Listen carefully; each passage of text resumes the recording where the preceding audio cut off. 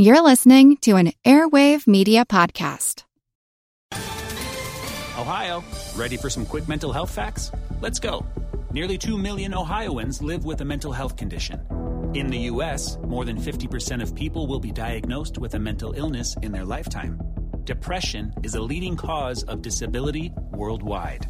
So why are some of us still stigmatizing people living with a mental health condition when we know all of this? Let's listen to the facts and beat the stigma. Ohio, challenge what you know about mental health at beatthestigma.org. It's the night before things get started, and we're on 33rd Street, right next to Madison Square Garden, and we're about to enter. New York as a convention was a real boost to his candidacy and his legitimacy as a serious candidate and not, some guy that just, fell off a turnip truck from Georgia. We have an America that, in Bob Dylan's phrase, is busy being born, not busy dying. Carter would cut my head off to carry North Dakota. Cut both your legs off to carry a ward in the Bronx.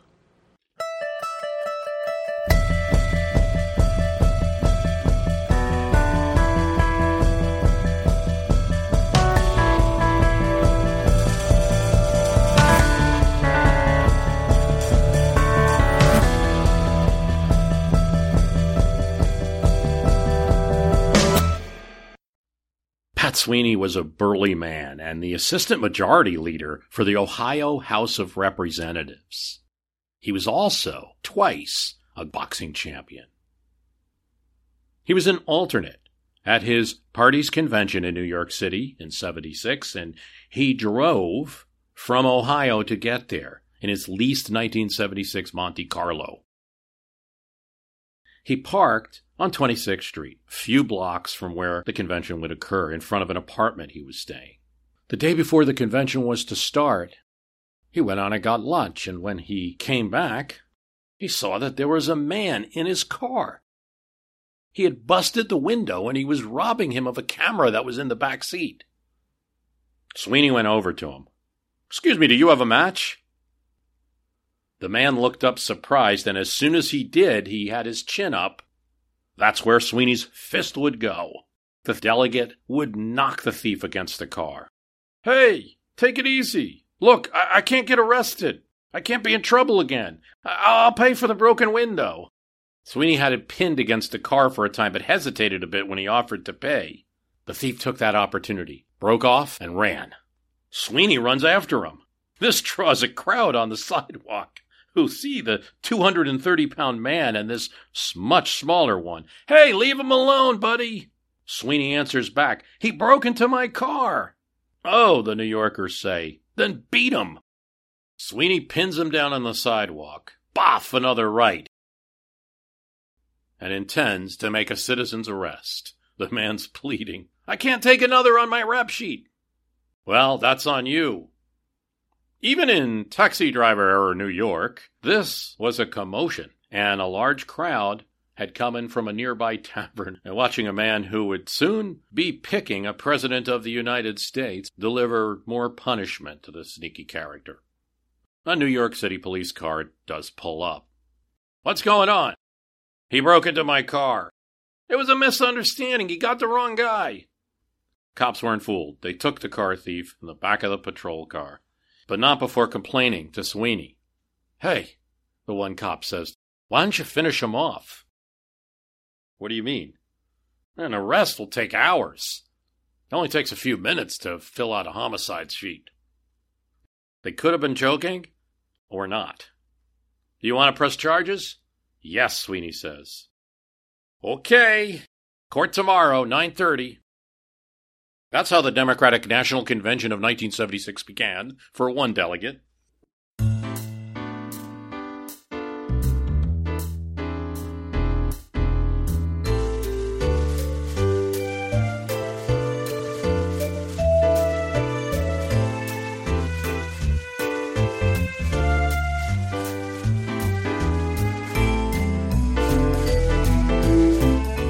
All Cheryl Koselleck wanted to do, the visitor from New Jersey to New York City, was watch a musical.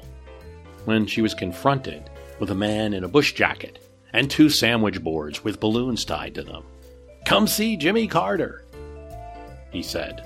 The matinee was about to start. "Do I really get to meet him?" "Yes, of course." The smiling volunteer, one of dozens in the street, on 52nd Street and New York's 7th Avenue. She'd said she'd do it, but I'll wait till after the matinee. He'll probably still be talking.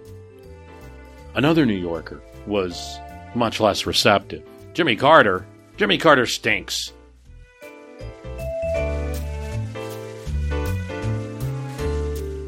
A woman carried a poster. "No matter who is elected president, the United States is cursed because of its sins."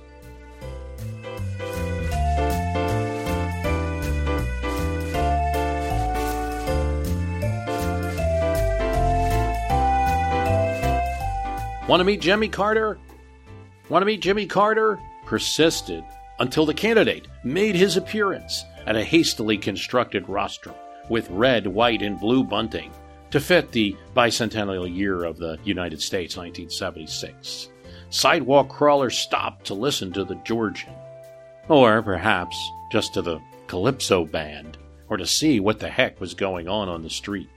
This new candidate, who would get the nomination of one of the country's two major parties in the United States, even though, just a year before, no one had ever heard of him. Heck, 3 months ago, only those really closely following the Democratic primaries might have even known him. When a California delegate at his last party's convention tried to put Jimmy Carter's name in nomination for vice president, the 1972 convention, the secretary of the party, who had 4 decades of experience in Democratic politics and knew who she was supposed to know, responded, "Jimmy who?" Now here he was. 18 blocks away at Madison Square Garden, workmen were putting the finishing touches on the podium where that man would speak to the nation. Delegates were arriving big-eyed from all over the country to various hotels. Coca-Cola sponsored flags of each state running down Park Avenue. The Empire State Building was lit in red, white, and blue. The Village Voice sneered that New York had been transformed into a Potemkin village. And in New York's Pier 88, there was Jimmy again, shaking hands with delegates. It wasn't like delegates were just going to go there and see the candidate come out on stage. He was greeting them. They whisper in his ear, "Governor, the media is set up at the end of the pier." "That is their problem," Carter says. He wants to be here to greet the people that supported him all the way to the convention. Carter supporters are welcome with fried chicken. Another story to play up the image of Carter as the anti-candidate. Carter was depicted as, just completely this guy who just ached of sincerity and honesty. That's Rick Perlstein. He's the author of The Invisible Bridge, soon to be author of Reaganland. This film and also the amazing TV commercials in which he was were produced by this guy Gerald Rafshoon, who'd just kind of been an Atlanta ad man and was hired by Carter for his first gubernatorial race in 1966. And Rafshoon said Carter didn't even know which end of the camera to look in then. He just talked with us a little bit about 76, but we're going to have him on to talk more about the 1980 convention. So look out for that in mid-August. The press was, kind of obsessed after Watergate with uncovering the artifice behind the campaign, but that the people in Carter's campaign were just kind of willing participants in this kind of stuff, and they would love to be interviewed and explain how they did what they did. They would test market phrases, which was way ahead of its time. Phrases like, "I'm not from Washington," and "I'm not a lawyer." And the ones that got big applauses from the crowd, they kept, and the ones they didn't keep. And I think that the 1976 convention was probably the capstone of their accomplishment in packaging Carter as just what the country needed after Watergate and losing the Vietnam War. Jimmy Carter goes to the Americana Hotel, a lobby filled with reporters, and said, "I would like to announce my choice for vice president." The lobby tenses. "As soon as I'm sure who the choice for president will be."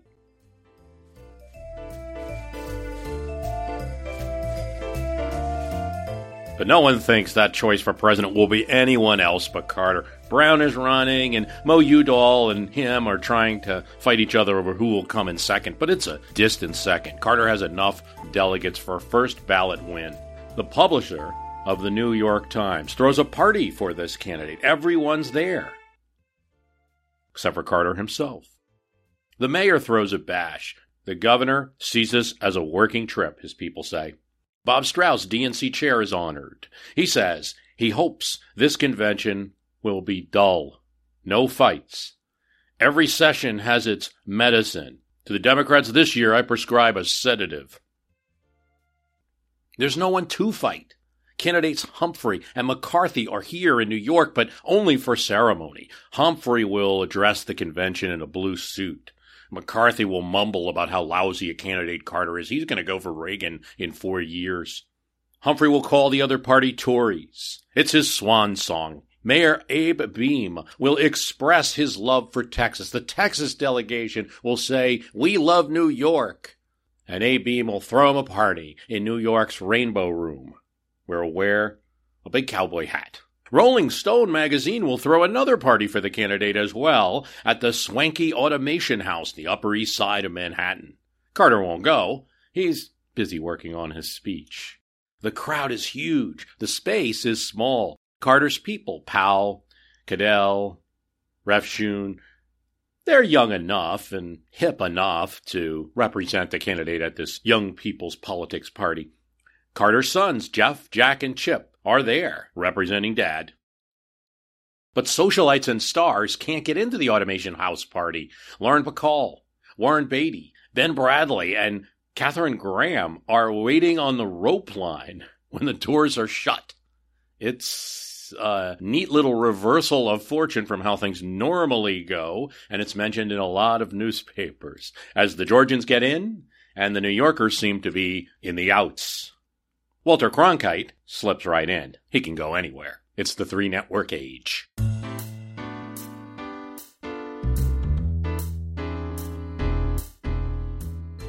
Media welcomed the delegates. The taxis can be claustrophobic behind their plastic mugger shields. And now and then, they seem to be driven by surly crackpots exploring new frontiers in rudeness. Advice to the delegates: if possible, look for oversized checkered cabs. Or call a radio cab. They're more likely to be cleaned and air-conditioned. The media did everything it could to tell the delegates where to go. An egg cream at the Fashion Luncheonette, after theater buffet at the Algonquin. Fix your walking sticks or umbrellas at Uncle Sam at West 45th Street. Try the Little Village storefront, Alfredo, where cold broccoli salad is great. Bring your own bottle of wine. Delegates were tempted to go to Siegel's for chicken fat-drenched kosher meals, to Le Cirque for the spaghetti primavera, for Peter Luger's in Williamsburg for steak, or have a mutton chop at Keen's, where there were clay pipes, including those smoked by Taft, Roosevelt, and Adlai Stevenson. Got to throw a Democrat in there.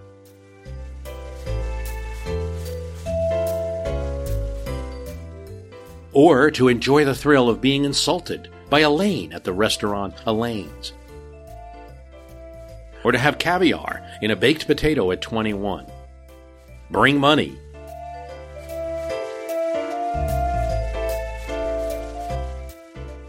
By the upper-level entrance to the Oyster Bar in Grand Central Station is a stone arch. By stationing themselves at one corner and their partner 50 feet away, visitors can articulate messages, and it will be traveled through that stone arch with the fidelity of a CB receiver.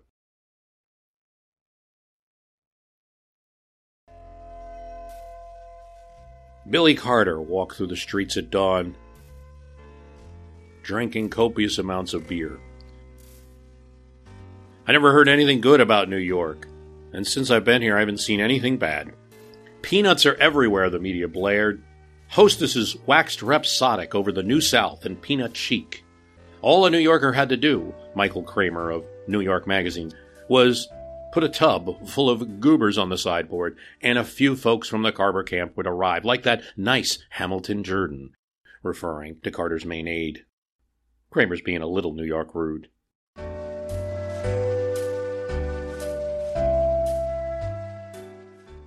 Out-of-towners get advice. A delegate from Hawaii was told to learn judo to deal with New York streets.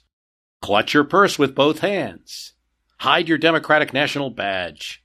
Delegate Al Murphy convinced himself and trained himself not to look up at the buildings. You could get to the Americana Hotel where many delegates were to Madison Square Garden where the convention was in about 5 minutes for 50 cents. If you took the subway, most delegates and convention visitors preferred to pay $2 for a taxi. The New York City subway system, 708 noisy, grimy, fascinating miles, is one of the wonders of the world, so wrote Richard Reeves in a book on the convention. Jack and Joan Haynes lived on a farm near Chardon, Ohio, and when Miss Haynes was elected as a delegate, they decided this was the time for their children to see how the other half lived.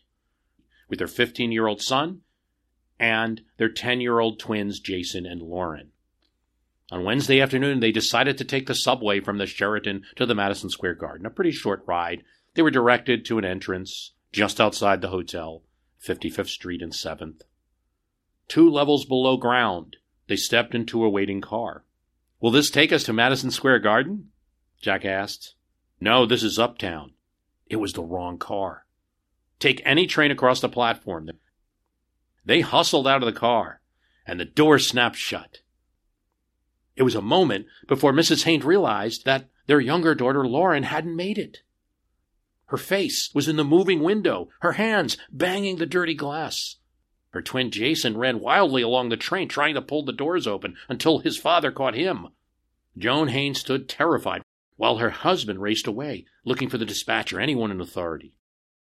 Right then, this woman, just an average New York subway rider, appears out of nowhere to help. "There's nothing you can do. You can't leave because someone might send her back here. I'll get on the next train and check every station to Queens. What's her name?" On the train, Lauren was sobbing, and passengers told her to get off at the next station and wait. She did get off and sat on a bench. When the next train clattered in, the woman got off and walked directly to her. "Is your name Lauren Haynes?" The woman and Lauren, hand in hand, were back at 55th Street within 10 minutes. Joan Haynes broke into tears, embracing the woman and then her daughter, turning to say, "We don't even know your name." The woman was gone. Claire Smith was warned several times to stay away from the subway, never the subway. At 17, she was the youngest delegate. She'd be 18 in November. Her face had already been in People magazine. She was sought out by newspapers, TV. "Look this way, doll. Smile for the camera. Here, let's get a picture of you and John Glenn." After she unpacked in her hotel room, her local TV news crew caught up with her, asked her to repack her luggage and then unpack again for the TV cameras. And all she wanted to do was meet Hunter Thompson. That wasn't out of the question. The renegade Rolling Stone reporter was a friend of Jimmy Carter's, and he was present at this convention. He had met the Georgia governor in 1974 after being very impressed by a speech of his and visiting him and Hunter Thompson unannounced at the Georgia mansion. I think he's one of the 3 meanest men I've ever met. In a TV interview later after the convention, after Carter became president, he talked about Carter in a surprising way. I think he's one of the 3 meanest men I've ever met. The other 2 were Muhammad Ali and Sonny Barker, the president of the Hells Angels. Those 3 men are a whole cut above everybody else I've ever run into in terms of sheer functional meanness. Functional meanness? Yeah. Well, meaning the ability to get from A to either B, C, M, Z, whatever you want. Carter would cut my head off to carry North Dakota. Cut both your legs off to carry a ward in the Bronx. Never apologized for it. He understands the system. That's why he won. That's really all I said. I admired that. Fritz O'Fall was getting a lot of news coverage. He came with the Democrats abroad. He was a draft dodger or amnesty seeker, draft resistor, depending on how you saw the issue. Here to plead his case and put the issue of draft resistance front and center on American TV screens. This was still a live issue, how they were going to handle those who had fled their draft during the Vietnam War. Carter's friends, Patricia and Lansing Lee from Georgia, were astonished the city was clean. and to be treated well. It was almost disappointing, Lansing said. People at the delegation were surprised by how New York was. I talked with John Poland, who was a member of the Texas delegation. I was like Gomer Pyle going to the big city, walking around going, golly, looking up the big buildings.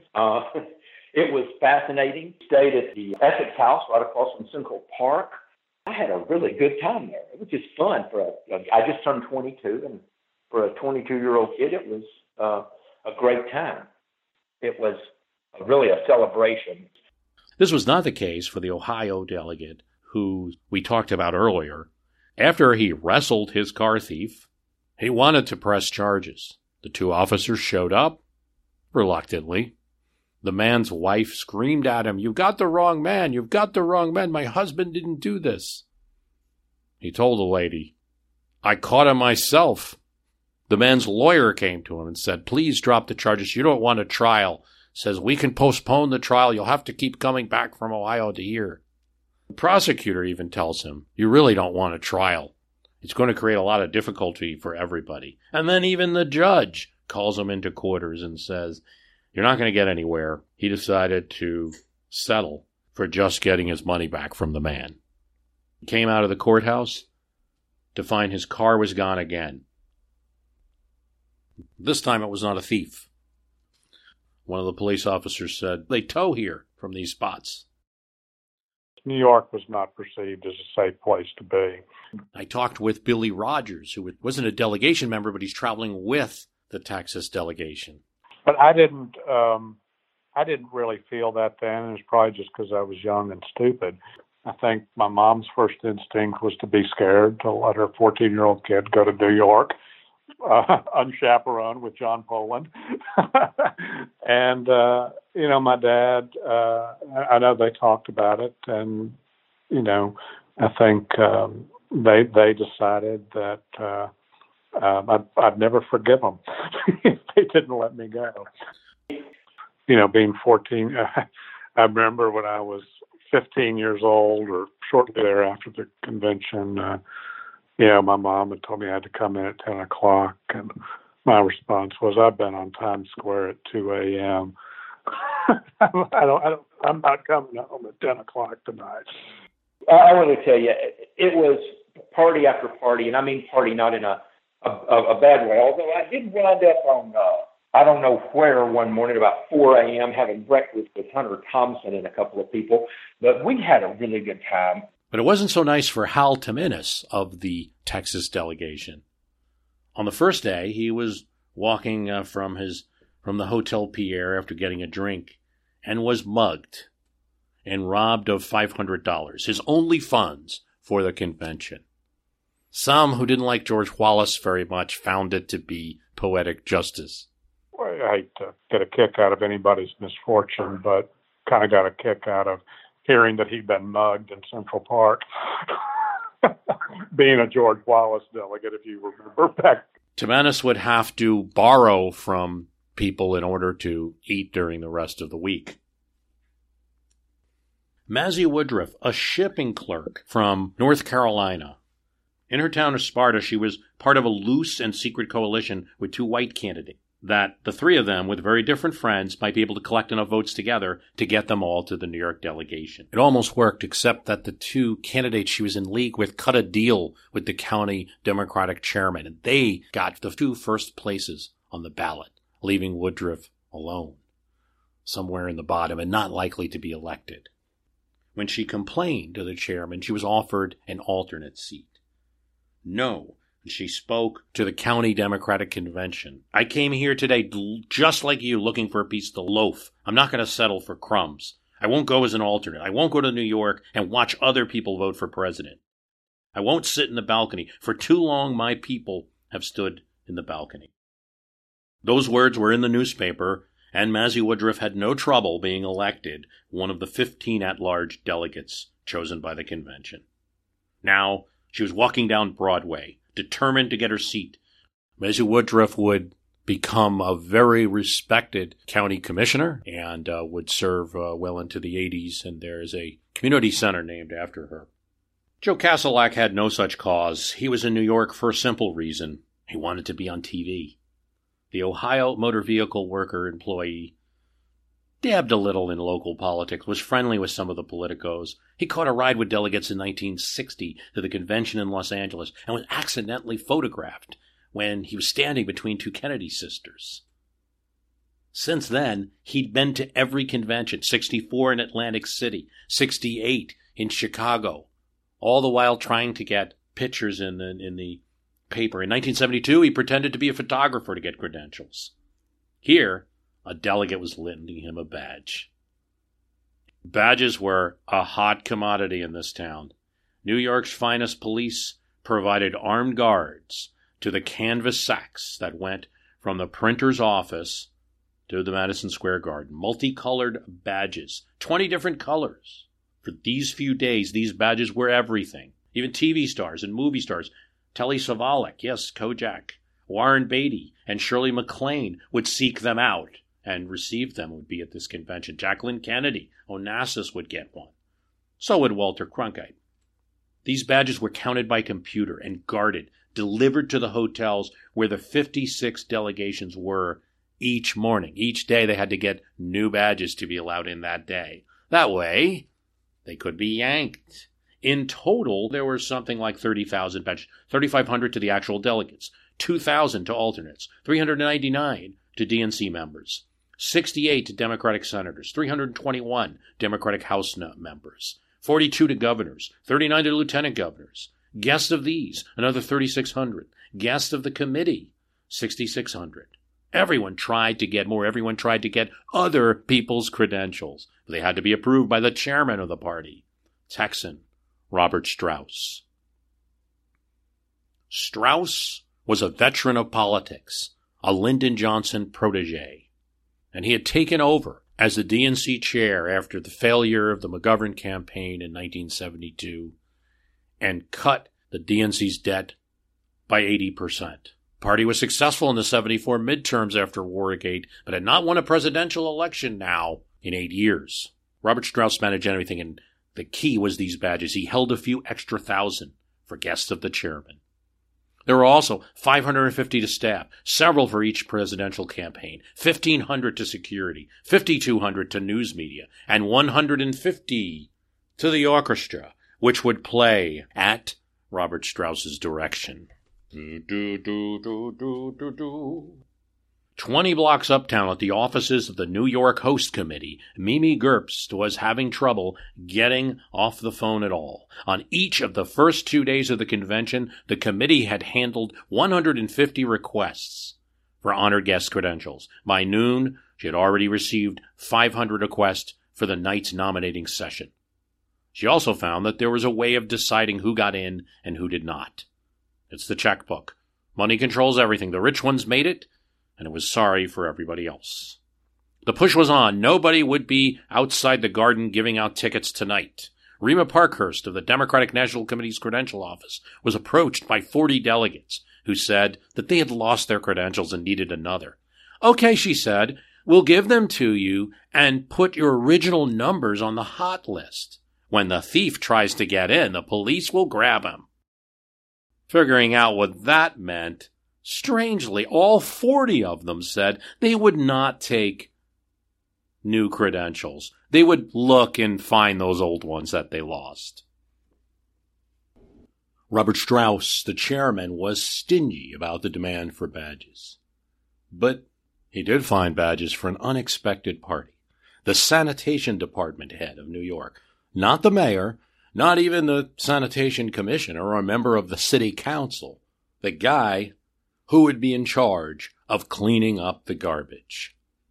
He got a phone call from DNC Chair Strauss. I want to talk to you about the direction of the party. Let me know if you need badges.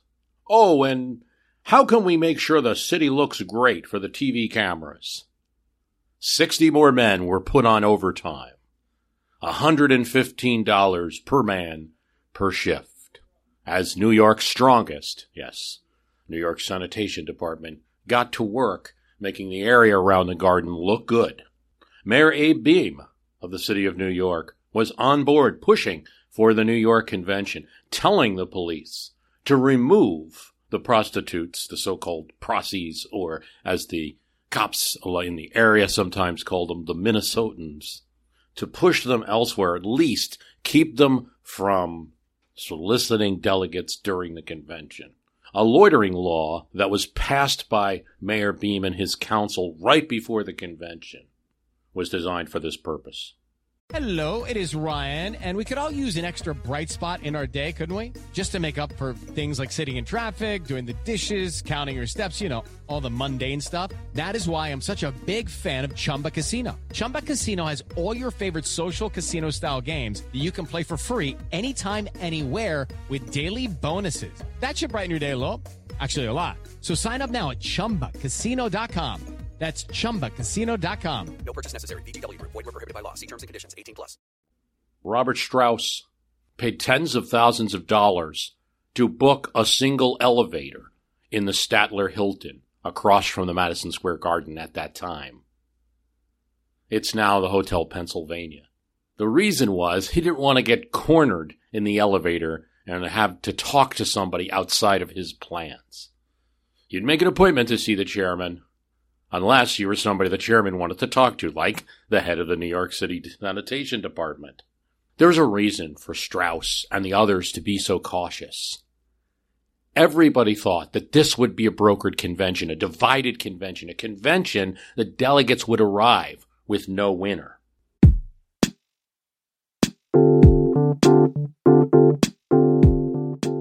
So did Richard Reeves, the journalist of the New York Times, Atlantic Monthly, and several books, who was writing a book about this convention. Now, I have to tell you about Richard Reeves. He wrote 3 excellent books: President Kennedy, President Nixon, President Reagan, minute-by-minute accounts of the presidencies. Now, of course, it's not literally minute-by-minute because, there's big gaps.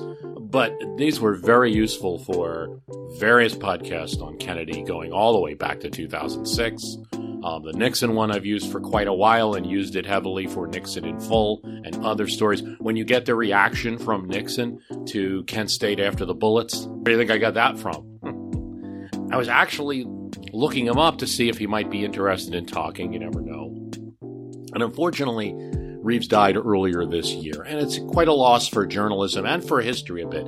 He compiled a large staff and interviewed over 1,000 people going to this convention, hoping to get that picture of a divided convention that would come out with some candidate.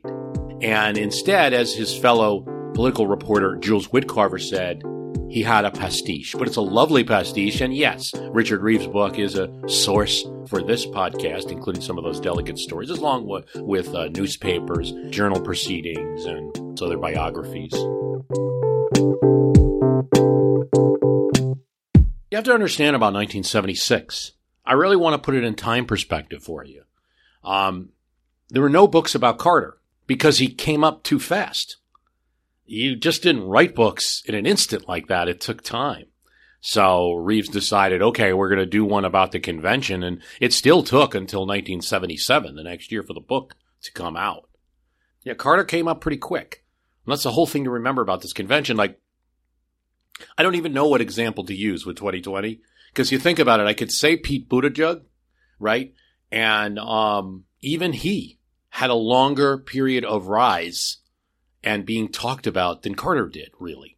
Carter was nowhere in 1975, and comes up basically from March and is being nominated in July. Can you imagine that?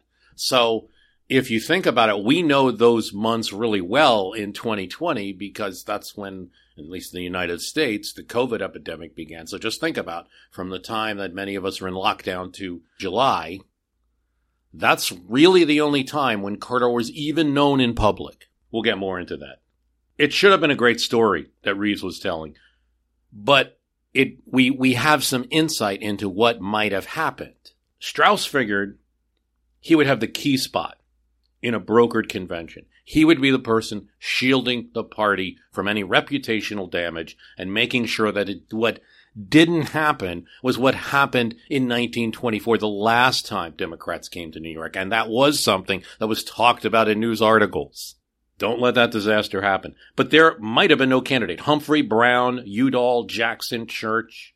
and the upstart Carter, plus George Wallace, and some uncommitted delegates, were all going to combine here.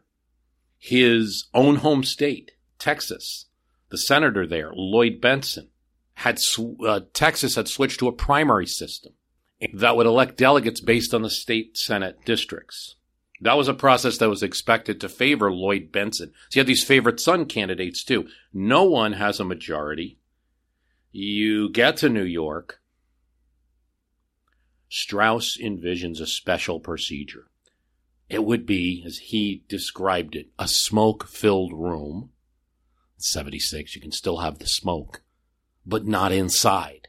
It would be a smoke-filled room, Strauss imagined, with everybody in it. 50 interest groups that make up the various ends of the Democratic Party, and you can think of all of them, labor leaders, African Americans, liberals, Southerners, women, Hispanics. There was a Latino caucus. There was all sorts of groups here that would then hash it out on TV with everybody watching, come up with a committee of 12, and that 12 would select the consensus nominee. That would have made a great book, but it didn't happen. But the good news is we've got what we've got. Why? For a simple reason. Carter already had the delegates. And so the TV was showing Jimmy Carter at Mama Leone's. They showed him at the Italian restaurant eating veal piccata, being a New Yorker, up in his room, writing out his speech on loose leaf paper, watching himself on TV. Carter on TV, which is something now maybe doesn't seem as strange, but then was a really unique TV moment. The TV networks grumbled about this being a boring show, but the reality is TV was part of conventions since 1948. Political conventions had a role in promoting television service. 1952, the conventions were the first time coast-to-coast networks were unveiled. Hunt Brinkley and the Anchor team were announced at the 56 conventions. In 1964, portable cameras took to the floor for the first time. And in 1968, color TV. Conventions were the parade of television. This was no different. Something else. Telecommunications. These red, white, and blue telephones that would reach each of the delegations, all the states and the territories, on the floor of the convention, so those in the various trailers could stay in touch. Various men who were in the running to be vice president, including Walter Mondale, senator from Minnesota, John Glenn, the former astronaut, now senator from Ohio, Frank Church, senator from Idaho, Edmund Muskie, senator from Maine, bought a special service from the New York telephone companies that will enable them to get a live line at any time. If Carter was calling, there would never be a busy signal. High-tech stuff. I feel that if I were on the convention floor, I could take the whole of my background in academia, at law, and the whole of my interview capacities. It's 1976, and already you see the beginnings of a revolution in television as you have this cable company, a local public access Manhattan cable, a show called 5-Day Bicycle Ride, where these very young people are out there interviewing everyone, including some journalists. And at the same time, relate that to the greater common denominator for the American people, which is sport. Strangely, they go to Howard Cosell to ask him advice about how to cover things and about the networks.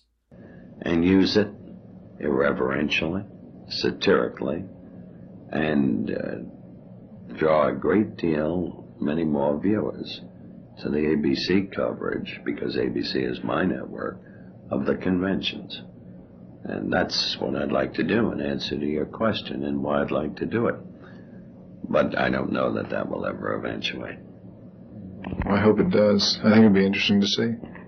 Well, I hope it does, but I suspect I'm stigmatized forevermore in the trade phraseology as just a sports guy. Well, I think we've shown you to be more than that.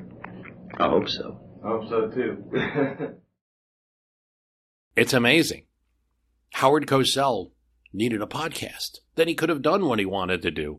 They also go on the street and interview. Everything is much more elaborate. Millions of dollars more spent here. And as I say, if you really want to get a good picture of it, you should go backstage and look at all the booths that are being put up there. These two Uncle Sams, they interview various protesters. They interview police who were talking about the possibility of demonstrations, which never significantly materialized. Cable TV, Channel 10. Cable TV. What's the atmosphere going on here? I mean, what's expected today? Is it just preparation, or is... I suppose the most important thing that will happen today is that they'll come in and finally clean up the joint and sweep up all the debris and get ready for the big grand opening tomorrow. Right. What time is that?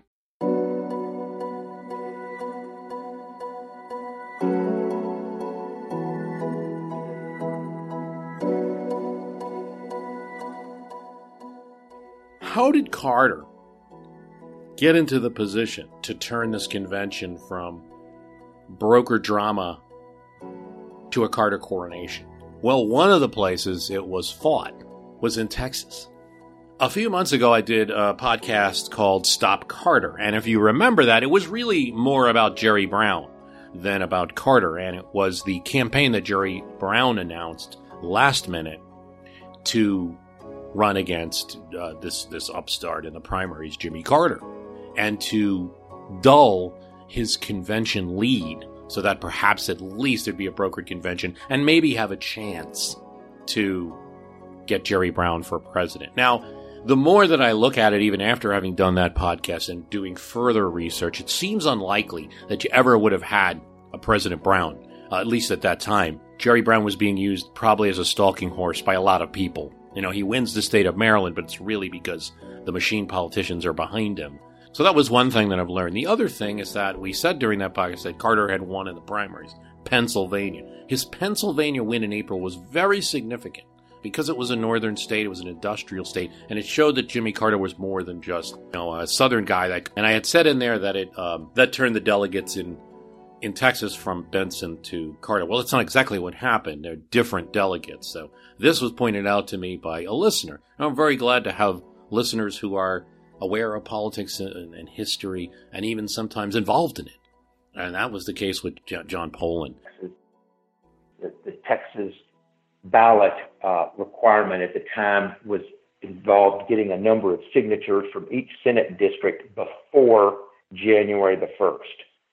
So it was designed to discourage participation.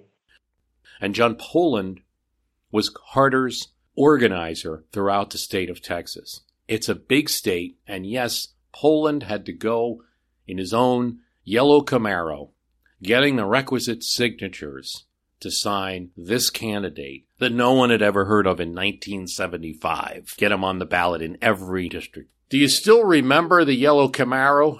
I sure do, and I have friends from high school that still remember it and tell stories.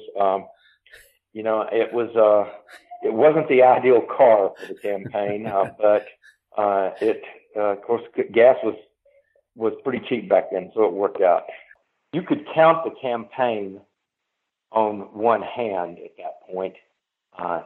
The campaign organizers came to Dallas and reached out to a couple of Naval Academy alum who were supporters, and they reached out to a couple of political people they knew, Dan Weiser being one of them, and Dan reached out to me and John Bryant and Pat Pangburn and a few other activists. But the first meeting we had with the Carter folks, if I remember correctly, around October of 75, and a total of probably 8 people were there.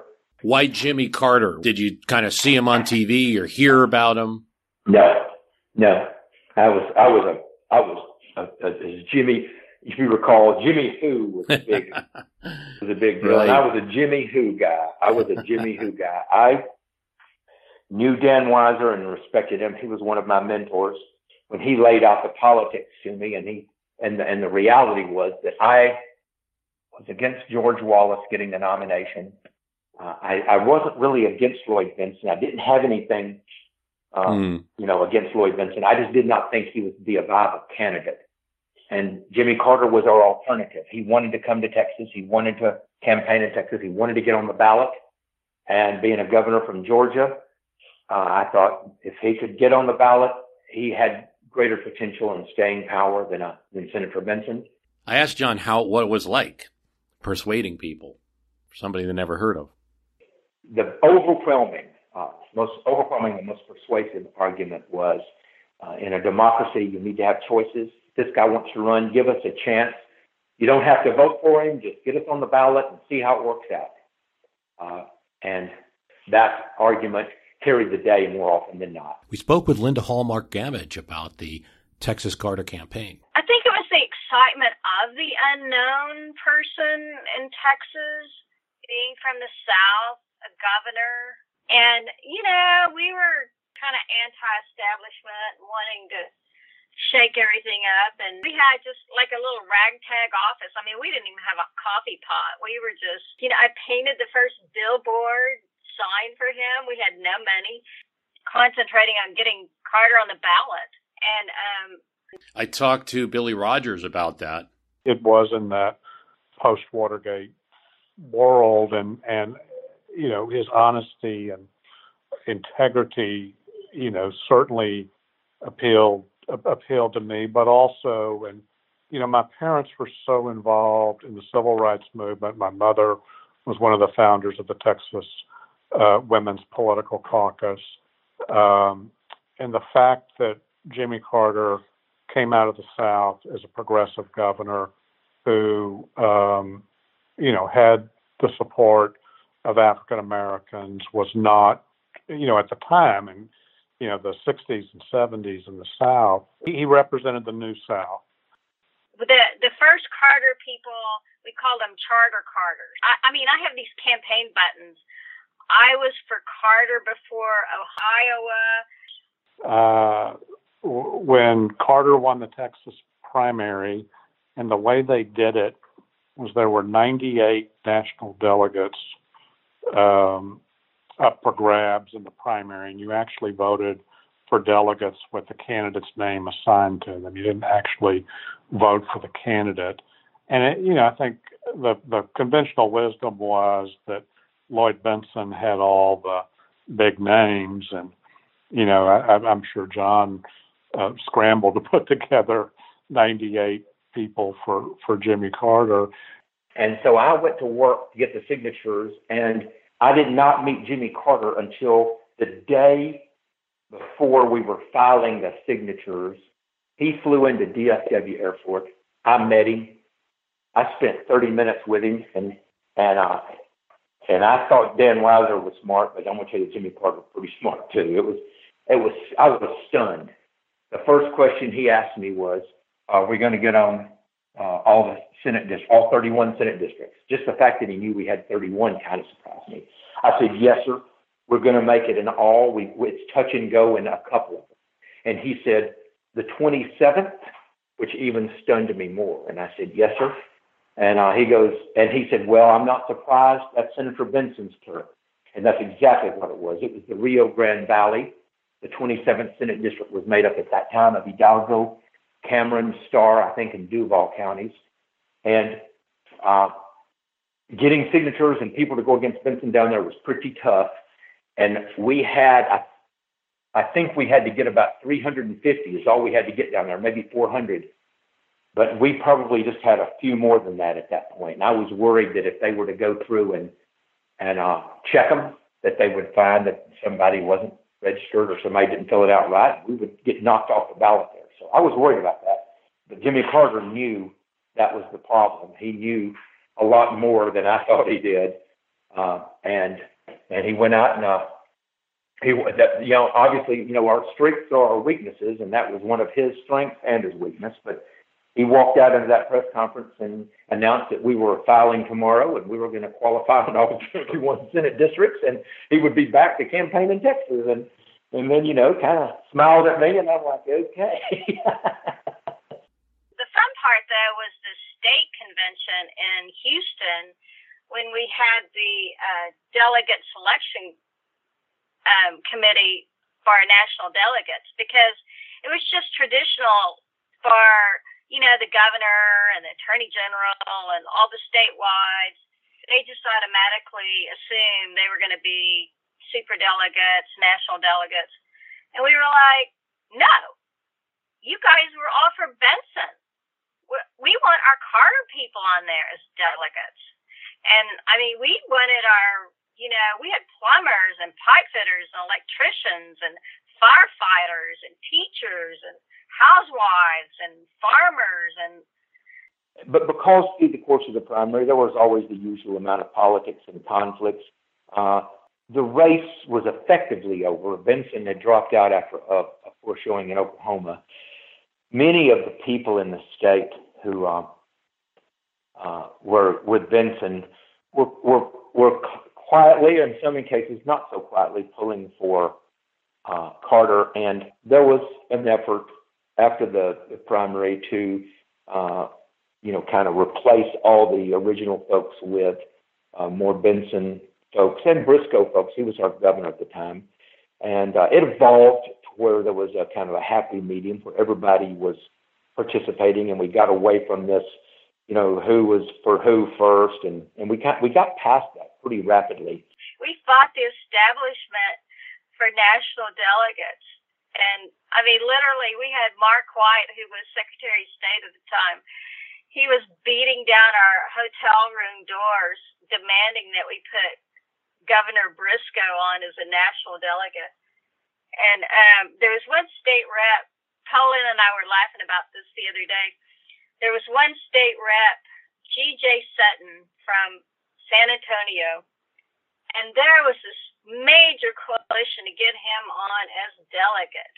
And they were beating down the door of our committee room when we were selecting delegates. And finally I just said, just put him on. He's going to die before the convention anyway. Well, he did. And so we had to find an alternate. Had one delegate on that, and we had to fill that spot because it was the mayor of Del Rio, his daughter-in-law. We had her on as a delegate and realized that she was a Mexican national, so we had to fill her spot with an alternate. But seriously, we did not want all the usual elected officials that just assumed they were going to be delegates. They were all for Benson, and so we had to really fight to keep our people.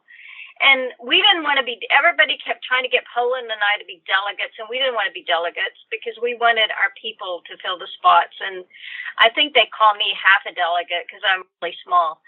But we were in charge of the delegates to, go to New York. And, a lot of them had never even flown. And for the most part, none of them had ever been to New York City. And it was my first trip to New York City. It was 76. They were wearing white shoes, women in polyester pantsuits, the men in polyester suits. They seated the Texas delegation at Madison Square Gardens. They seated us next to the New York delegation. And it truly became a love-in. By the end of the week, there were signs printed up. Texas loves New York. New York loves Texas. One thing that was settled about 1976 was the location. New York City was never much in doubt. It was kind of a default choice. Chicago now, after 68, for the Democrats, had the unjust feeling of failure. Miami, they didn't want a convention after the 72 ones. Still, Strauss said they were afraid of demonstrations. You could scare up a crowd in New York, and he was trying to get Kansas City and New Orleans. Los Angeles offered, and the site selection committee, consisting of distinguished politicians, had Los Angeles and New York, but Strauss was worried what that little bastard would do. That little bastard was California Governor Jerry Brown. Jerry Brown, you'll remember from the Stop Carter episode, was kind of an oddball, sleeping in a small one-bedroom apartment outside instead of the governor's mansion.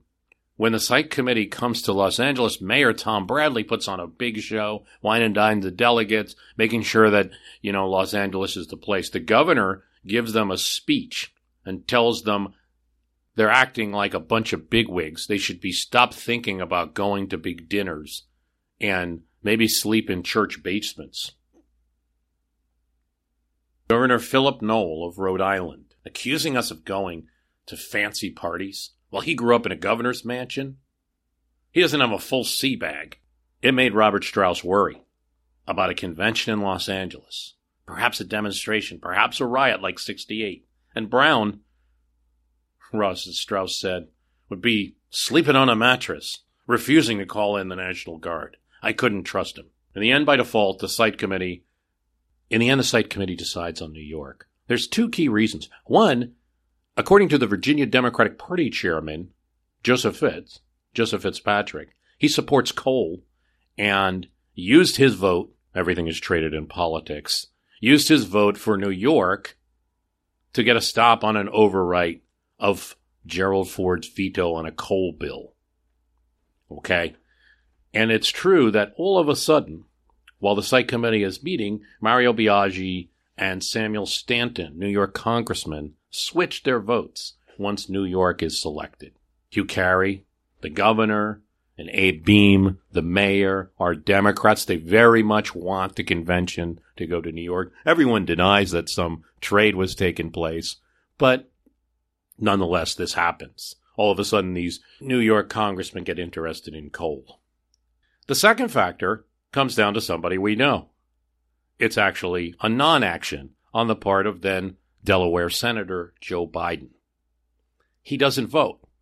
He's on the site selection committee, but tells Governor Knoll, you have my proxy. Knoll, as we just learned, doesn't want anything to do with Los Angeles, and the vote is for New York. In the 1970s, New York's not the way that we're thinking of it now. It was feeling the pain, and in many ways needed help.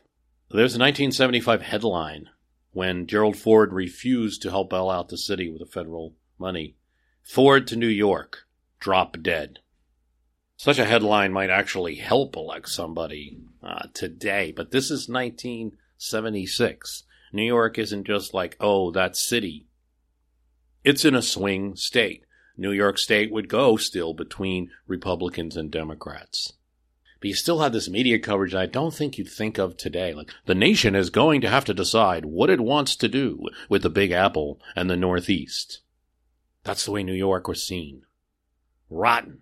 So said a network official who put $20,000 in the budget, even in those days, to deal with just one union that his television network would have to deal with in the Madison Square Garden. New York Grease, it was called. Strauss made it a point when they picked New York to keep New York from ripping us off.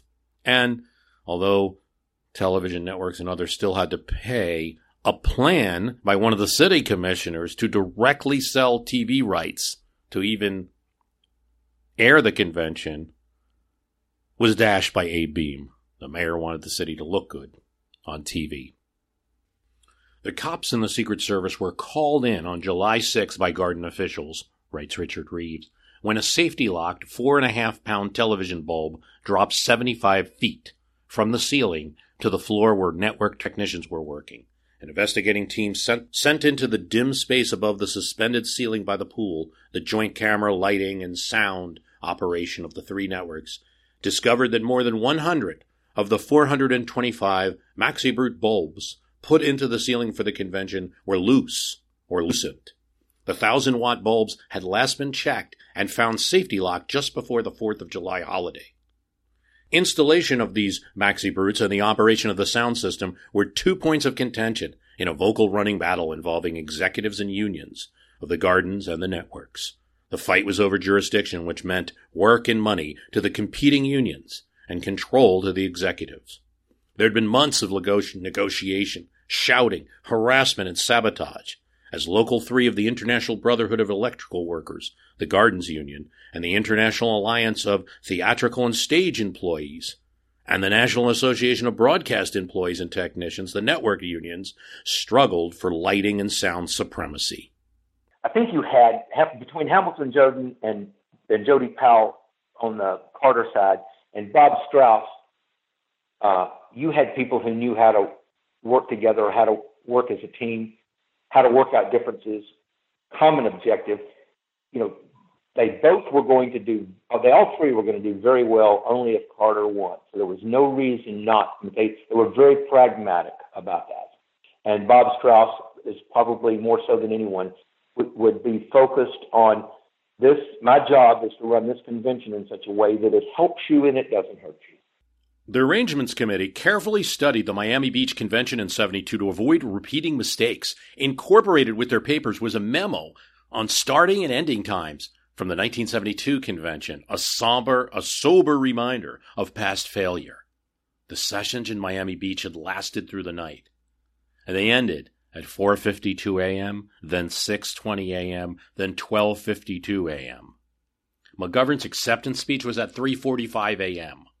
No, this wasn't going to happen. Strauss would personally guard the podium if he had to make that happen and pull people off as needed. I'm Jane Perlez, longtime foreign correspondent and former Beijing bureau chief for the New York Times. I've been a foreign correspondent in lots of places: Somalia, Indonesia, Pakistan, but nowhere as important to the world as China. I mean, China is not dropping anti-democratic paratroopers into Montana. But of course, we did see things like the weather balloon/spy balloon riveting the whole country for a week. This is Face Off, an 8-part series in which we'll take you behind the scenes to key moments in the tumultuous U.S.-China relationship. We'll speak with a diplomat, a spy, a tech reporter, a U.S. admiral, even Yo-Yo Ma. Plus, my pal and noted China historian Rana Mitter joins the conversation. We'll look at what's driving the two nations apart and explore whether anything can help bring them back together. Face Off launches April 9th. Even if the vice president hasn't been nominated yet, we'll stop at 9 or 9:30 on Thursday night for the speech. When a Times reporter asked, "Has everybody agreed on that policy?" Staffer told the Times, "Who's everybody?" Strauss agrees with it. There's no real fights. Feminist forces, led by Bella Abzug, had come in demanding 50% of delegate slots. She's a congresswoman from New York, demanded 50% of delegate slots for women at the 1980 convention. They didn't get that, but they came away satisfied with a deal promising the party would merely promote gender equality and that a President Carter would press for the Equal Rights Amendment. Jerry Brown and his people, including his relative Sam Brown, who came in demanding the endorsement by the convention of a full and complete pardon for those in legal or financial jeopardy for evading the draft or deserting the military. They didn't get what they wanted either, but came away relatively satisfied, an amendment that promised pardon consideration on a case-by-case basis.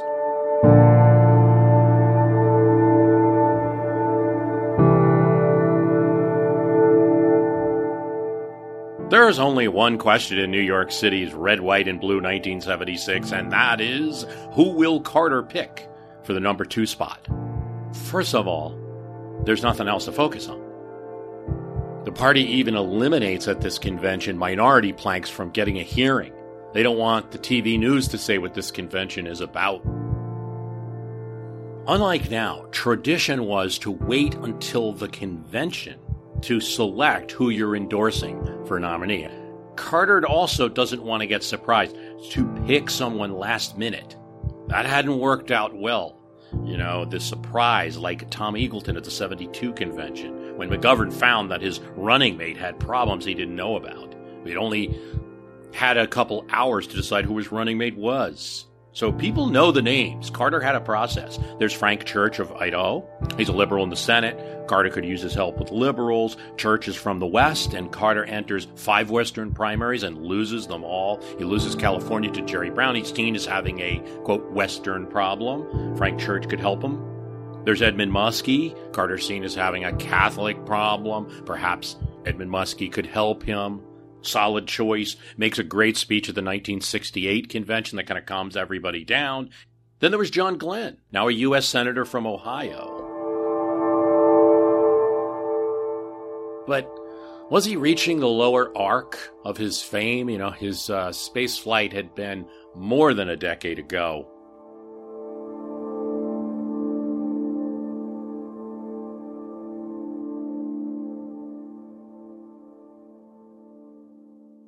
He's considered. Carter meets him in Plains, and both he and another hopeful, Minnesota's liberal Senator Walter Mondale, go through the Plains, Georgia procedure of meeting some locals, including Leonard Wright, Carter's African-American sharecropper and one of Carter's oldest friends. And, you know, it's not a meeting about policies of the leader of the free world. It's a get-to-know-you kind of meeting. But it's pretty clear when these candidates are meeting with Wright that Carter's watching them to see how they deal with regular folks.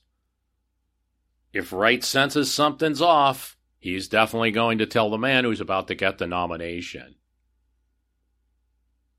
But both Glenn and Mondale do well.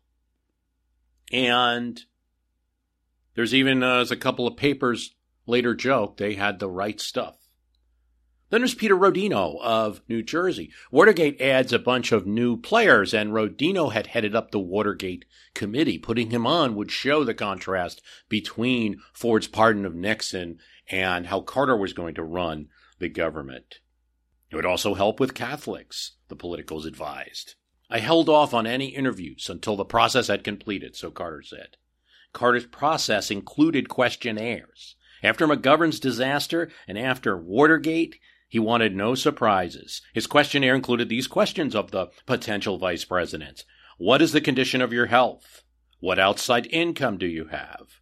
Have you ever gone for psychiatric treatment? Do you have any campaign funds on hand? If so, explain. Have you ever been sued? Have you ever been arrested? Is there any aspect of your personal life that would be embarrassing? How about close members of your family? Will you furnish it copies of your last 5 years' federal tax returns? Every precaution was taken to keep Carter's choice secret. The phones were sweeped to see if there were any bugs. They felt that, particularly Linda Ellerby, a reporter, asked a question that led them to believe she had information from a phone call that had just occurred. An electrician did indeed find a power drop on one of the phone lines. This can occur when another device is taking power, like a bug. But the results were inconclusive, and they never found the bug. Carter's printer, who's going to print like the Carter X 1976 campaign buttons and T-shirts and posters, the printer's told to print buttons with several of the candidates. You have to do them all, even though it's going to cost us money to keep people guessing. Carter meets face-to-face with Henry Scoop Jackson, the senator from Washington State who he ran against. Now, everyone had said that Jackson was out of contention. Carter sort of puts him back in. The campaign floats Adlai Stevenson III, a new name that no one had been previously talking about much. Lillian Carter, Carter's mom, says that the governor of Minnesota, Wendell Anderson, should be the pick because he's so handsome and would be good for the senior citizens. He had spoken to a meeting of the Grey Panthers. You know, I don't know if that was so much of a coordinated campaign step. Lillian Carter was saying basically whatever she wanted to. Carter said later in his memoir that he laughed when insiders and news reports claimed to have inside information on who the pick was. That was impossible, he said, because I didn't tell anyone. In fact, he said he was leaning towards Frank Church for many months, and then right before the convention changed his mind several times. Candidates for the job knew that Carter didn't want pressure, didn't want people running for vice president, doing interviews, using the media to build up momentum. Edmund Muskie goes away. He goes to the museum and a news van, and 2 cabs full of reporters. Hitting the gas pedal, follow him. Everyone's got their phones set up, ready for that call from Jimmy Carter. Monday night's speeches fuel the speculation even more and change the dynamics, perhaps, of the race. One of the potentials, John Glenn is speaking as a keynote, All-American Marine astronaut. As Richard Reeves said, he had worked on the speech for 3 months, checking out copies of the last 100 years of keynote speeches from the Library of Congress, searching for dignified, thoughtful directions to go. And before he goes up, he talks to the woman who will be the next speaker, Barbara Jordan of Texas, and says, gives her a pep talk. Don't worry, you'll do fine. Glenn's speech was indeed dignified, lofty. He didn't reference the other party. He talked about values, America, and solutions. And it was a disaster. A fuzzy sound system didn't help. He wasn't stirring the delegates. In fact, they weren't even seated during his speech. They didn't stop mulling or talking. The sound of crowd chatter was high that he had to talk over it. We must select new leaders with visions, Glenn went on, but the crowd didn't hear it. Worse, the TV cameras were showing the crowd while he's talking. Some seats are empty. Mayor Daley's on the phone. Mondale's chatting with a reporter. Delegates are politicking, mulling around. Rosalind Carter's talking to Amy. Strauss starts getting nervous. He worries about the next speaker, that Barbara Jordan will also fail. He's pulled a lot of strings to get the first African-American woman to speak at a keynote at a national convention. And he tells her, don't let Glenn's experience disturb you. I don't think you can quiet that crowd, and if you can't, just ignore him. Speak to the camera. Remember, there's tens of millions of people in the audience. Don't worry about the people on the floor. Jordan turns to him and says, I won't let you down. Thank you, ladies and gentlemen, for a very warm reception. After John Glenn, there couldn't be a more marked contrast. Barbara Jordan had wowed people during the Watergate hearings. And here, she does it again. Convention to select a presidential candidate. Since that time, Democrats have continued to convene once every 4 years and draft a party platform and nominate a presidential candidate. And our meeting this week is a continuation of that tradition. But there is something different about tonight. There is something special about tonight. What is different? What is special? I, Barbara Jordan, am a keynote speaker. The TV audience loves it. This is going to be one of those convention speeches remembered in history. We don't have video of William Jennings Bryan in 1896. But it's not just how the TV audience is seeing it. Even on the floor of the convention, those people that have been unmoved by Glenn, now when the TV cameras show the floor, they're quiet. Richard Daley puts down the phone. Tom Bradley, the mayor of Los Angeles, is just transfixed on the stage. All eyes are on Jordan. Strauss loves it. He knows that he's hit a home run. Now that I have this grand distinction, what in the world am I supposed to say? I could easily spend this time praising the accomplishments of this party and attacking the Republicans, but I don't choose to do that. I could list the many problems which Americans have. I could list the problems which cause people to feel cynical, angry, frustrated. Problems which include lack of integrity in government, the feeling that the individual no longer counts, the reality of material and spiritual poverty, the feeling that the grand American experiment is failing or has failed. I could recite these problems, and then I could sit down and offer no solutions. But I don't choose to do that either. The citizens of America expect more. They deserve and they want more than a recital of problems. There are hundreds of telegrams in Barbara Jordan's hotel room the next morning. And there's talk. What about Barbara Jordan as a potential VP? Well, I believe the answer to that question lies in our concept of governing. Our concept of governing is derived from our view of people. It is a concept deeply rooted in a set of beliefs firmly etched in the national conscience of all of us. I really enjoyed being in the convention. I went there every day. I do remember Barbara Jordan's speech, just bringing down the house, and how amazing it was to, see Barbara Jordan up on the podium, and just, what a great moment it was.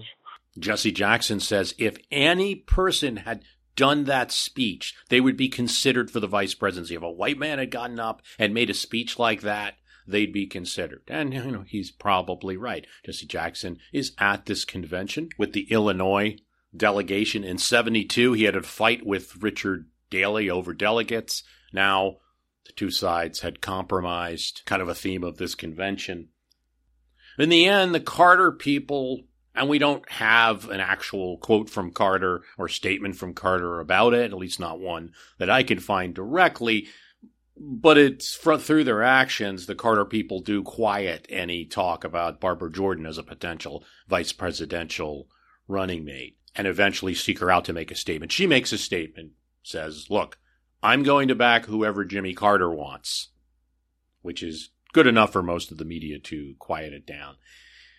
Carter was already in some ways a precedent-breaking candidate, not in who he was, certainly, as a white male, but in who he was as a non-politician, or as a relatively inexperienced politician, a very new figure.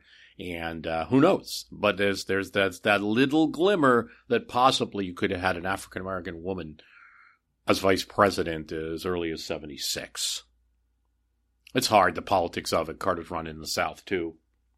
Joe Kieslak, the convention crasher we were talking about from Ohio, bars a bed from a Udall delegate who doesn't want to see his guy not win the nomination, and gets on TV in the back of an interview, stands behind Senator Howard Metzenbaum of Ohio while he's being interviewed on NBC. But it didn't work out so well for John Glenn. If there was any talk of him being vice presidential, now from Carter's own statements, he doesn't seem to be top of the list.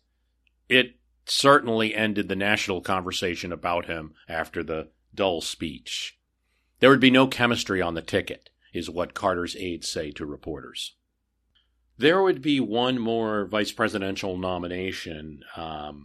Fritz Ifaw is nominated by a disabled veteran who's against the war, Ron Kovic. I am the living dead, Kovic says in his speech, seconding Ifaw. Ifaw makes a pitch for amnesty for all Vietnam service evaders. He then withdraws his name. He'll go back to Oklahoma, and he'll be put in a jail cell. But only for 36 hours. A judge will throw the case out. His conscientious objector appeal in 1970 was never processed properly, and he should have been noticed that it was ongoing when he wasn't. Whether it was because of this appearance at the convention or not, amnesty will become part of the Carter platform and something he executes as president. Some form of it might have happened, no matter who won.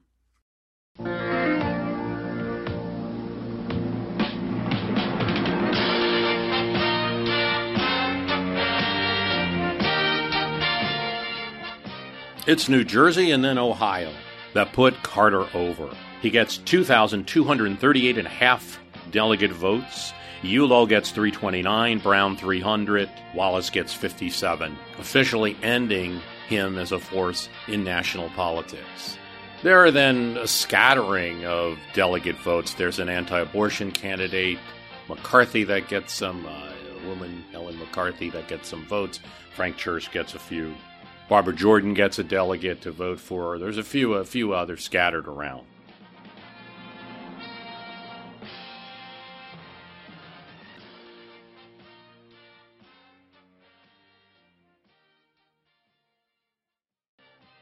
Carter calls Mondale at the Carlisle Hotel. "Hi, did I wake you up?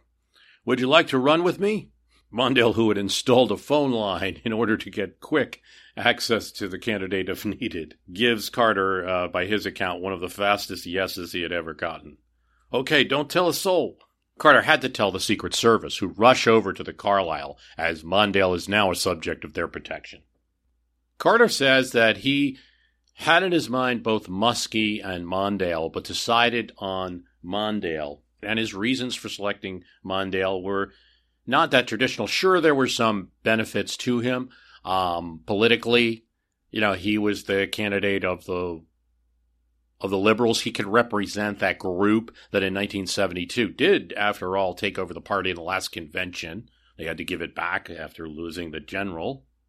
But Carter says he was from a small town, a preacher's son. We were personally compatible and laughed a lot, even as we discussed some of the more serious issues of the nation.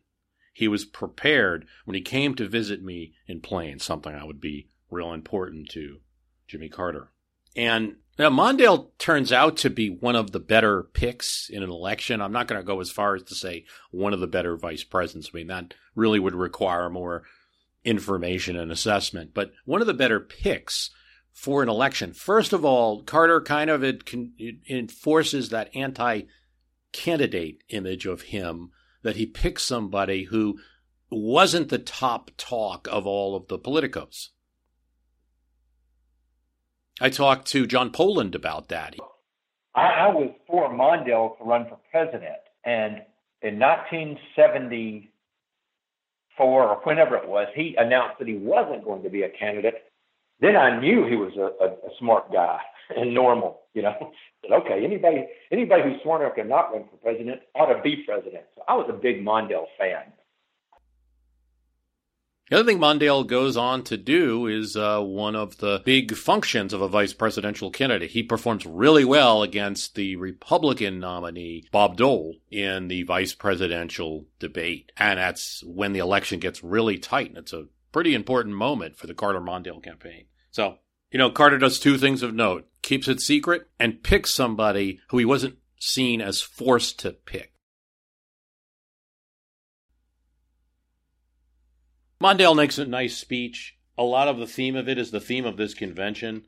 We're no longer North against South, South against North. Now we stand together. Here's Richard Reeves. Jimmy Carter had arrived in Madison Square Garden at 9:05 p.m., having made the 20-block trip from the Americana in 3 minutes, as 10 New York police cars and scooters cleared the avenue of traffic for his Chrysler limousine.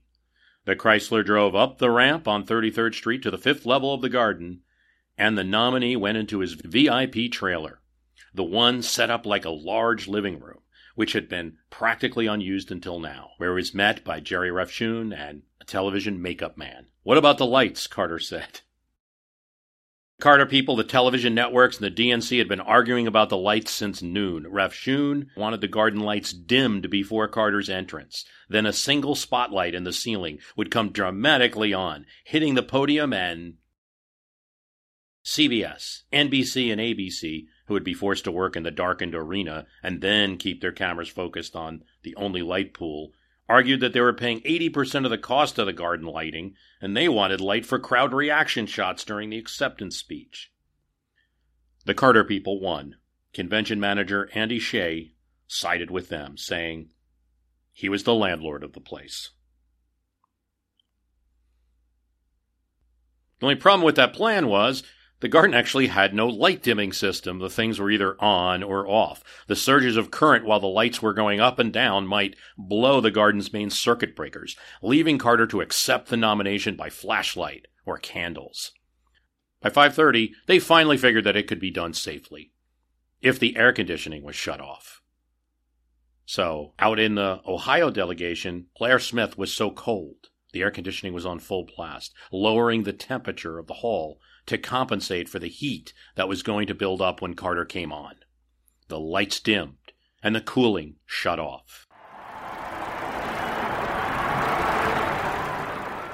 All the delegates could see was Bob Strauss and Jerry Rafshoon waving their arms at each other in front of the microphones. Both men were animated talkers, and what looked like two Rome traffic cops was just Carter's media man explaining to the party chairman what was going to happen with the lights.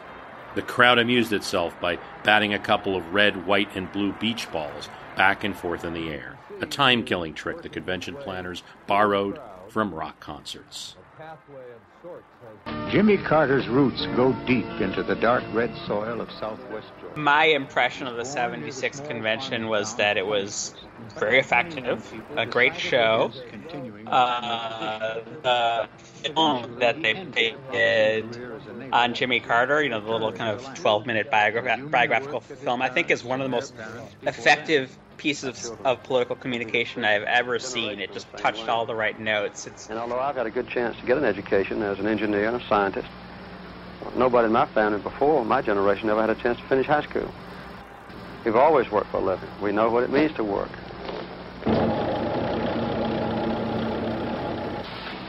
A campaign that was marked in the beginning by loneliness. Amy. There were no reporters, no cameras, no Secret Service nearby when Jimmy first walked up and introduced himself to countless voters. This style was unheard of for a presidential hopeful, but for Jimmy Carter, there was no other way. Jimmy Carter came into the hall just 10:30 p.m. Eastern Daylight Time, the exact time that had been put on the schedule 10 months before.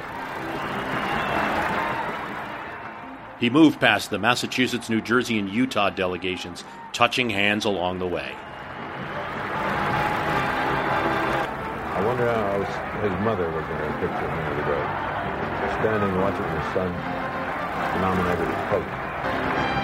Even when a candidate wins the election and becomes president, he doesn't do it in such circumstances as this. He's not in a huge hall. He's probably in a hotel somewhere.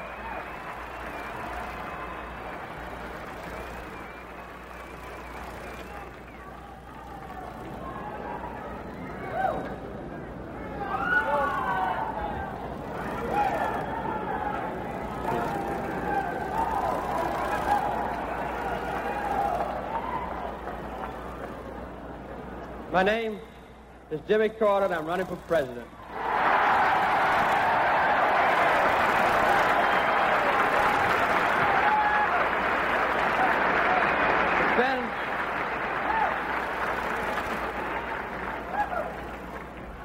It's been a long time since I said those words the first time. We'll go forward from this convention with some differences of opinion, perhaps, but nevertheless united in our calm determination to make our country large and driving and generous. America's birth opened a new chapter in mankind's history. Ours was the first nation to dedicate itself clearly to basic moral and philosophical principles. That all people are created equal and endowed with inalienable rights to life, liberty, and the pursuit of happiness, and that the power of government is derived from the consent of the governed. This national commitment was a singular act of wisdom and courage. We have an America that, in Bob Dylan's phrase, is busy being born, not busy dying.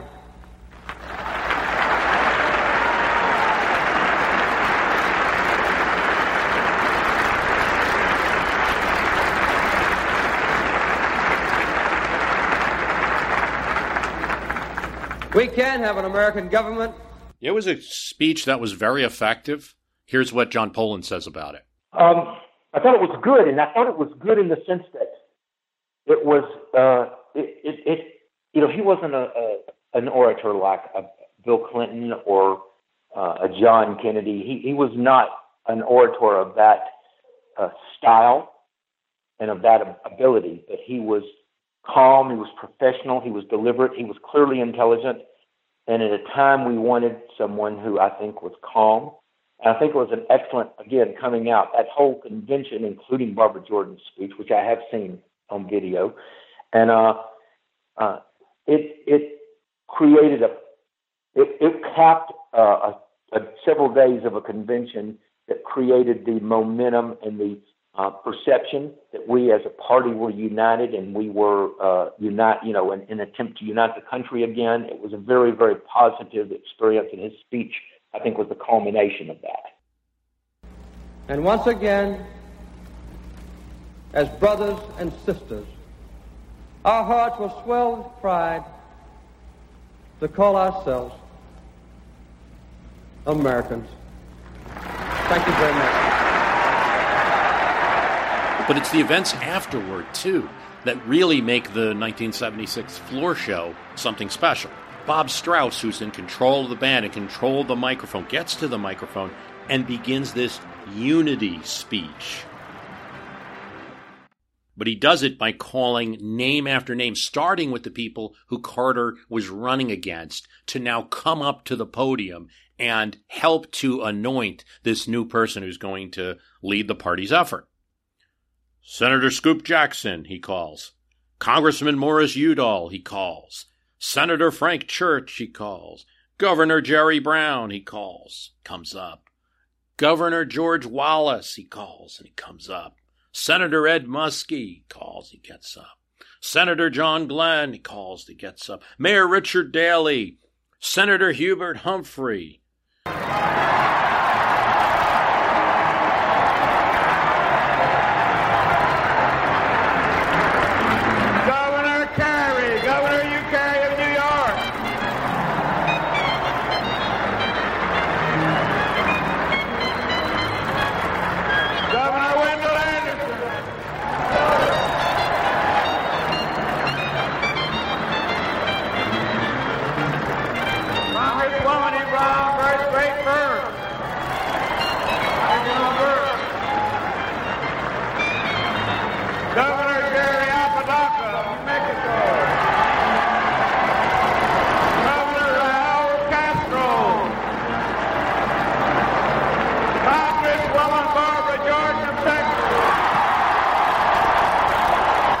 Richard Reeves says that Jim Teague, the hall manager, was standing at the back of the podium, wondering how much weight the temporary floor could really hold. It would be tested even further. Senator Al Cranston. Have we missed anybody?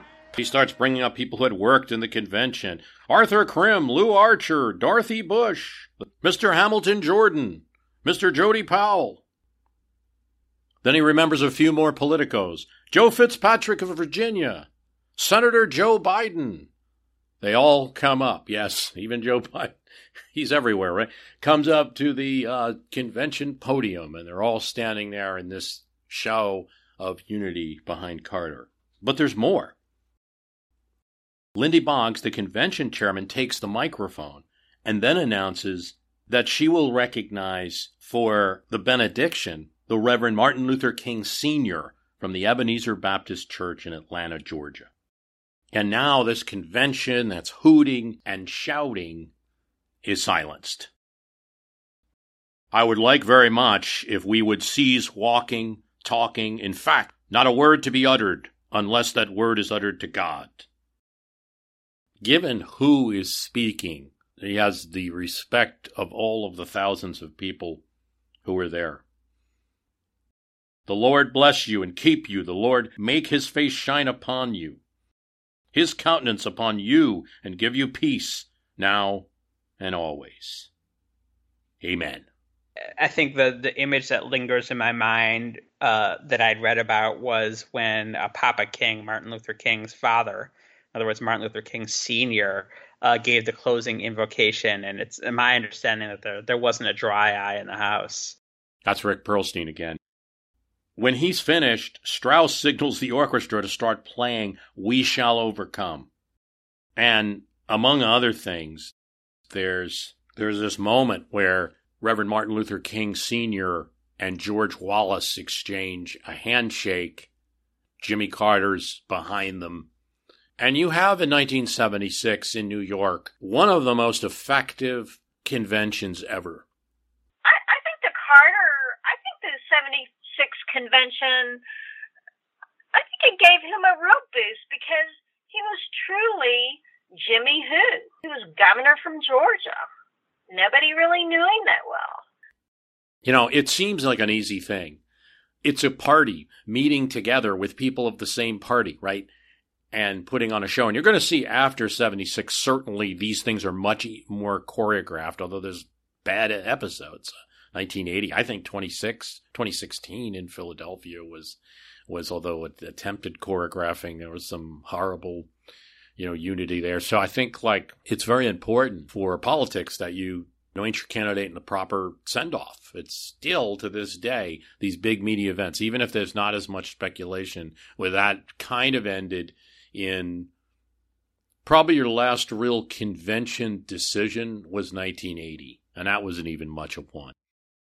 So since then, they've mostly been media events, and it's that everyone wanting to have this Rob Strauss moment of this really well-run campaign. But even with a friendly crowd, a friendly group of people, and a nominee that has the delegates, their own delegates being the majority of the convention, it can be pretty hard to actually pull it off. But 76 remains an example of one of the best ones. Now, what does it mean?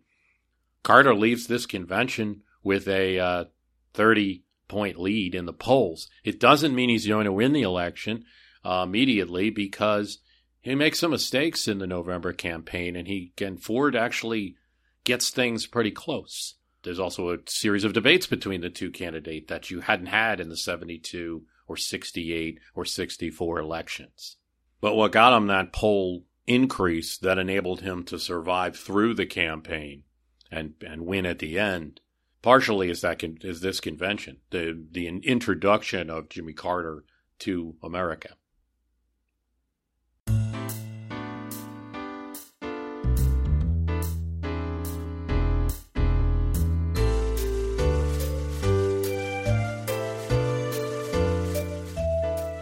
I hope you enjoyed this look at one of, at least what the politicos consider one of the best run conventions ever, and the most helpful convention that either party has had.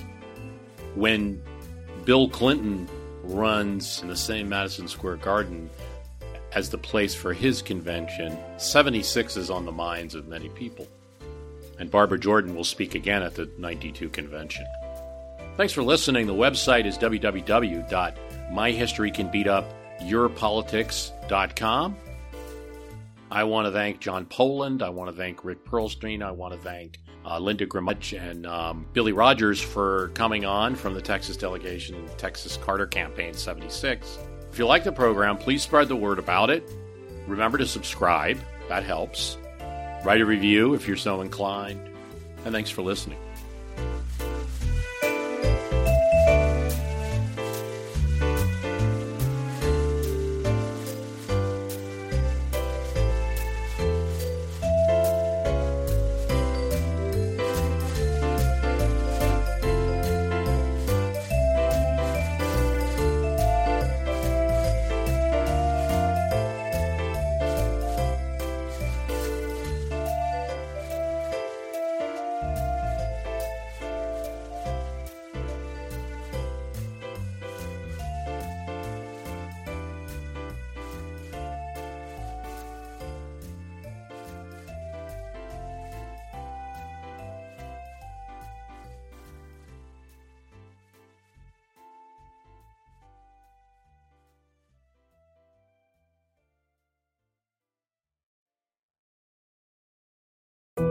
We all know how important it is to keep your eye on the money, and not just your own. Stay on top of the latest financial and market news with Yahoo Finance, a podcast that releases new episodes almost every day. You'll hear a brief overview of the biggest news in the financial world, all in 3 minutes or less, right after markets close. Check out Yahoo Finance wherever you get your podcasts. That's Yahoo Finance wherever you get your podcasts.